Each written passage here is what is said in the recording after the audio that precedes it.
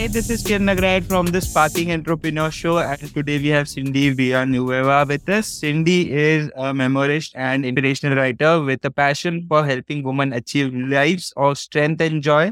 She is a 7th degree black belt master instructor and the owner of Erin Ray's World Martial Arts in Austin, Texas. Her love for teaching led her to become a adjunct professor at Concordia University, Texas, where she teaches undergraduate marketing and graduate marketing management and leadership. She speaks regularly on leadership and women in business. With that said, let's welcome our today's guest, Cindy. Cindy, welcome to the show.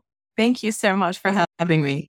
Cindy, you are a black belt. So my question to you is, should I be scared? So let's get into it. Let's know what got you into coaching. Yeah, I have enjoyed teaching my entire life. I can remember being in elementary school and playing school with my younger brother over the summers. Poor kid had to go to school even in the summertime because we would set up desks and I would teach him things. And then as I got older, I taught at my martial arts school. So for 16 years, I have had my martial arts school. And then when I got my MBA at Concordia, I really enjoyed the school and went back as an adjunct professor. So I've been doing that since 2014. And then I've been a mentor at most of the companies where I've worked. And so coming into coaching seemed like a natural evolution of just something that I've always done informally, and now I do on a more formal basis. Of course. Wow. And tell us about the client experiences, the success stories that you have created after you became a coach officially. So anything that is on the top of the mind, right? Yeah, I was thinking about this question the other day. I can remember one woman in particular who really stands out to me. I think that there are a couple of really important milestones in careers when you're moving from an individual contributor where perhaps you're great at what you do. And so your leadership team says, oh, you're great at that. So surely you should manage the people who also do that, which is an entirely different skill set. And on one day, you're shoulder to shoulder with other individual contributors doing your job. And then suddenly the next day, you're not peers anymore. Now you're their manager. And it's a difficult transition for a lot of people to make. And I find that there's a lot of imposter syndrome and wondering why am I suddenly elevated? And are they going to take me seriously? That sort of thing. So at any rate, I had one woman in particular who had moved into that kind of a role. And so her reaction to that was to continue doing all of the individual contributor work and trying to manage and trying to tell her individual contributor team how to do their jobs better. And so she was failing, for want of a better term, on a lot of different levels. She was working 16 hours a day. She was working weekends. She was missing birthday parties. She was missing time with her husband, and she was burning out. And not only that, she was having a hard time with colleagues at work who didn't necessarily want to work with her. And so her manager, who I've known actually for quite a few years, called me and said, hey, I'd like to hire you to mentor her and work with her on leadership. And so we worked together for a really long time, for probably a year. And what I uncovered was that it really was this sense of doubt, self-doubt. She had a lack of confidence. She didn't believe in herself. So she clung to what she knew, which was the individual contributor role. She was absolutely fabulous at what she did. So she clung to that. And then because she was insecure, because she lacked confidence, she was abrasive with other people. So we really worked on how did she come across to people? What was her personal brand? How did she want to be perceived? And also we tried to uncover what was really driving this lack of confidence. Was it really that she didn't feel confident to be a manager? And we started to uncover, now listen, I'm not a therapist, so this wasn't psychotherapy, but we uncovered the fact that she had been, her entire life had been told that she wasn't good enough, that she was always having to prove herself to her family. And she felt like she was in that kind of a situation. And so slowly but surely, we worked on building that confidence, recognizing her value and her worth, allowing her to delegate, releasing people to either succeed or fail, to learn to be a coach herself, rather than a micromanager. And so I would say she's one of my bigger successes. She surely is. And can you now give us an insight about the steps and processes that you put forth to move from one point to another, or any other client, or any specific blueprint that you might use to get people move from one point to another?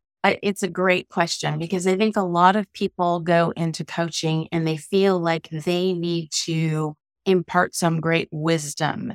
They have to have all the answers for their clients. I approach it very differently. I really believe that the clients have the answers themselves. You just have to help uncover it. I think about the quote Michelangelo, and I'm going to get this wrong. I don't have the exact quote, but he was asked, how do you get the angel out of that marble? And he said, it's very easy. I just keep removing pieces of the marble until the angel emerges. And I really believe that's what good coaching does. So I asked a lot of questions. And I also insist that my clients are leading that they lead each one of our meetings. They come into it with something that they want to discuss. And I build trust by not having a cookie cutter approach that everybody in this role should be doing these things or thinking these things or saying these things or behaving in this way, because everyone is going to be a little different. Every company is going to be different. Every team is going to be different. So part of my role as a coach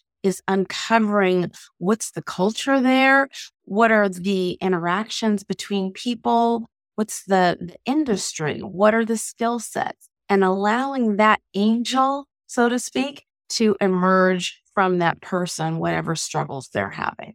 Yeah, totally. So questions is the way to answers. Absolutely. 100%.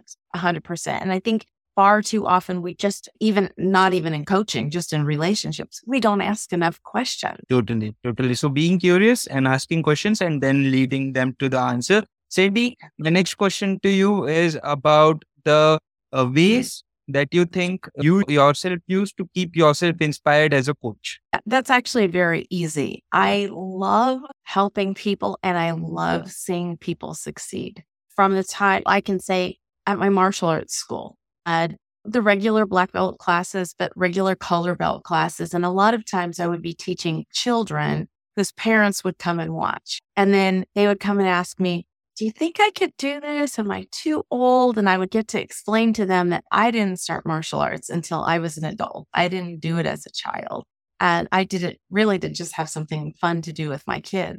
And working with adults and seeing them come on the mat the first time and be awkward or feel uncomfortable, and slowly but surely watching their bodies transform, seeing their confidence transform, going through it with them for 3, 4, 5 years and being able to tie that black belt around their waist when they earn that, seeing the first time they break a brick. Those are the kinds of things that light me up, that keep me very motivated.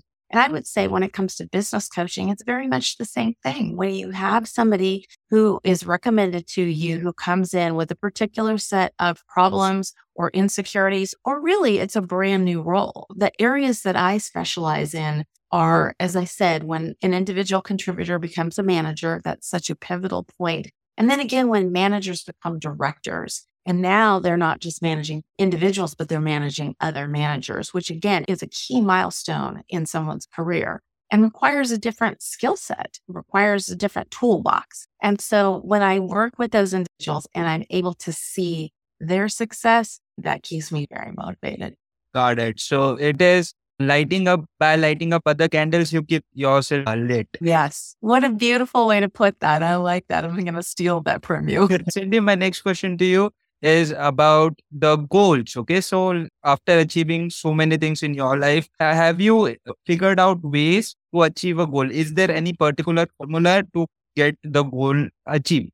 It's a wonderful question because I think I'm 61 years old. So it's the way I look at goals today is very different than I did 20 years ago, 40 years ago. For me now, it has to be something that I'm passionate about, that I really love.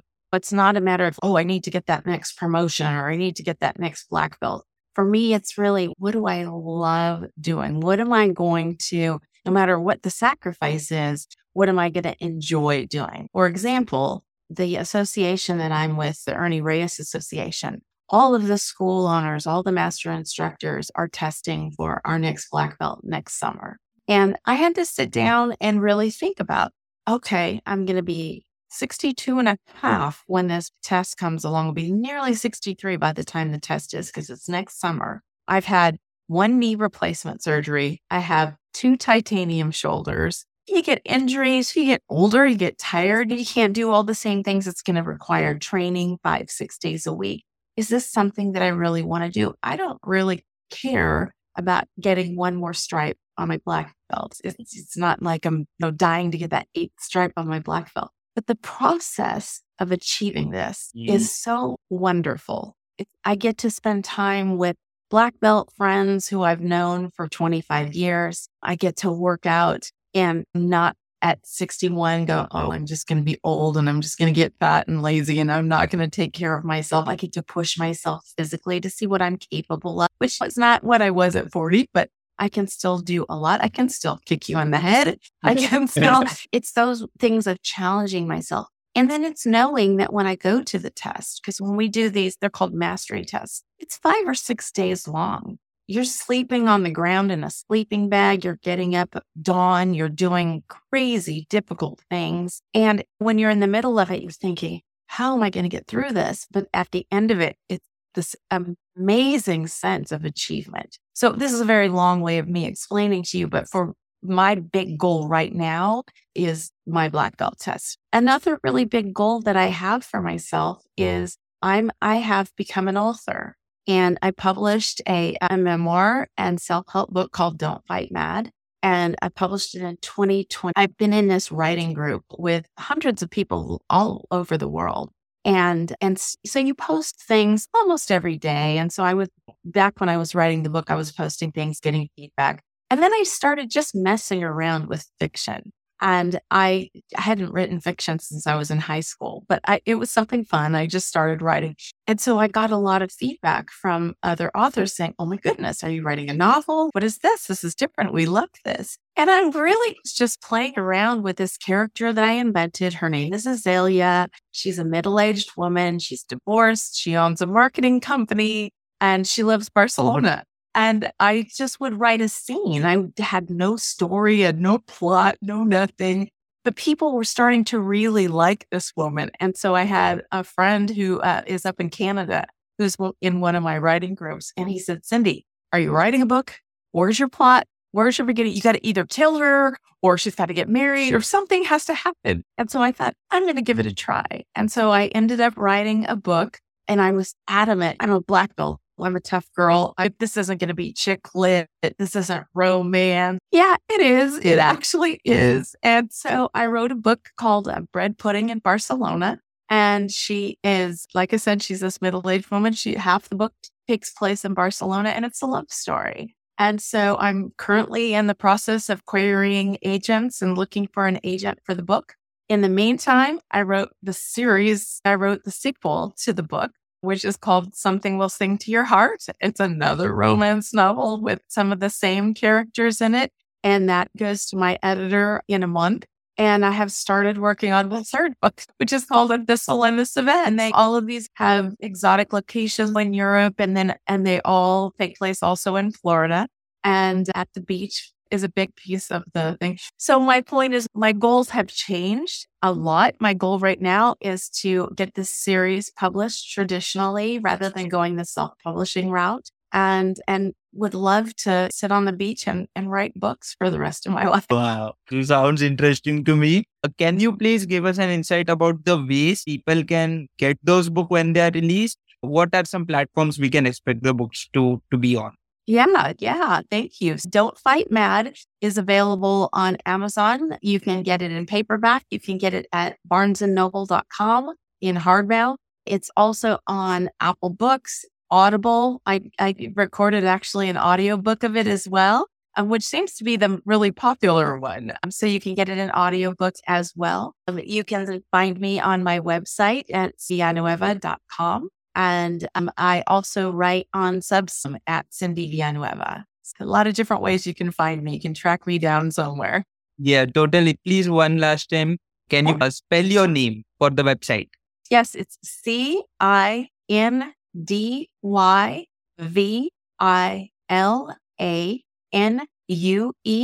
So do reach out, guys. With that said, that leads me to my next question. Tell us about the misconceptions that you feel are in the coaching industry right now. What are clients thinking before reaching out to a coach? Yeah, such a good question. I think there's a couple of misconceptions. First of all, especially after the pandemic, a lot of people went into coaching. And so there are good coaches and there are not so great coaches. It's one of those things where people feel like, oh, anybody can do this. I can give advice. That's not what a good coach does. And I think also the misperceptions with clients are that you're going to listen to their problems and you're going to hand them a solution. And that doesn't help anybody. And I don't mean this to be pedantic, but it's almost when you're raising children, if you do everything for them, they never learn to do it on their own. I'm very fond of the story about the butterfly where, there's someone who sees a butterfly struggling to break free of the cocoon. And so she goes and she helps and she tears it open so the butterfly can come out. The butterfly comes out and it's absolutely beautiful. And it hops around and it never flies. Because part of what a butterfly needs is breaking out of the cocoon because that's what strengthens the wings to enable it to fly. And so here, thinking she was doing something kind for the butterfly, she actually inhibited its growth and prevented it from ever being what it was supposed to be. And we can do that as coaches. If we make it too easy, if we spoon feed answers to our clients, it might work in the short term, but they're never going to spread their wings. They're never going to fly. For us to be who we were designed to be, we have to struggle.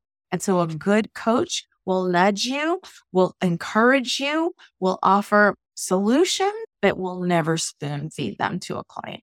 Totally. I agree with you. And what a wonderful way of putting that. So, like with the butterfly example, I had an initial awareness about it, but I didn't know what would happen if we help it too much. And that's what happened. So don't do that, guys. That leads me to my final question. I don't want this conversation to end, but limited on time. So give us some final advice, some action steps to take after listening to this conversation. Yes. So if you are a coach, you need a coach too. I can't say enough about having those people in your life who are going to hold you accountable, who are going to make you think differently, who will constantly challenge you as well as a coach and a person. The things that you learn as a coach are so important for you professionally, but they're also important for you personally. How do you deal with people? How do you handle difficult conversations, whether it's with a spouse or another family member or a friend? Some of those skills that we use in a professional sense are absolutely applicable in the personal sense. So I would say don't ever neglect yourself. It's like the cobbler whose kids don't have shoes. It's important to exercise that element of self-care and always be looking for ways to improve and to be better. And the other thing is to always remember when you're dealing with clients, it's not always going to be a perfect match. And you do them a disservice if you keep plugging away. You know what? This is not a good match. I'm not the right person for this client. I could perhaps recommend someone who is, but just because you gel great with some people, the majority of people, does not mean that you're going to necessarily click with everyone. And it's really better, I have found, to part ways early. And no harm, no foul. This isn't animosity. It's really just, I want the very best for you. And I don't feel like I'm going to be the best person for you. I can make these recommendations. And I really encourage you to continue on your coaching journey. I'm just not the best person for you. Totally. Make sure, guys, that if you resonate with her at all, so do reach out to her. And the best ways, one last time, please mention all the best ways of reaching out to you, Cindy, because the listener has taken the time to listen to the entire conversation. They are interested. Give us an insight of reaching out to you. Absolutely. So your best bet is you can go to my website or follow me on Subs. I post pretty regularly on LinkedIn. And if you would like to talk to me about coaching, I do obviously a lot of Zoom coaching. You can reach me at Knockout Marketing Strategies is the name of my marketing communications consulting company, appropriately named. And the website there is omarketingstrategies.com, or feel free to email me at Cindy at klmarketingstrategies.com. I'd love to work with your listeners. Yeah, guys. So do reach out, guys. With that said, that was today's episode of the Sparking Entrepreneur Show. Thank you. Thank you so much, Cindy. It was a pleasure and an honor to host you today. Wonderful. It's been a delight. Thank you so much again. I am your host, Kiran Agrar, signing off. You guys take care. Bye, guys.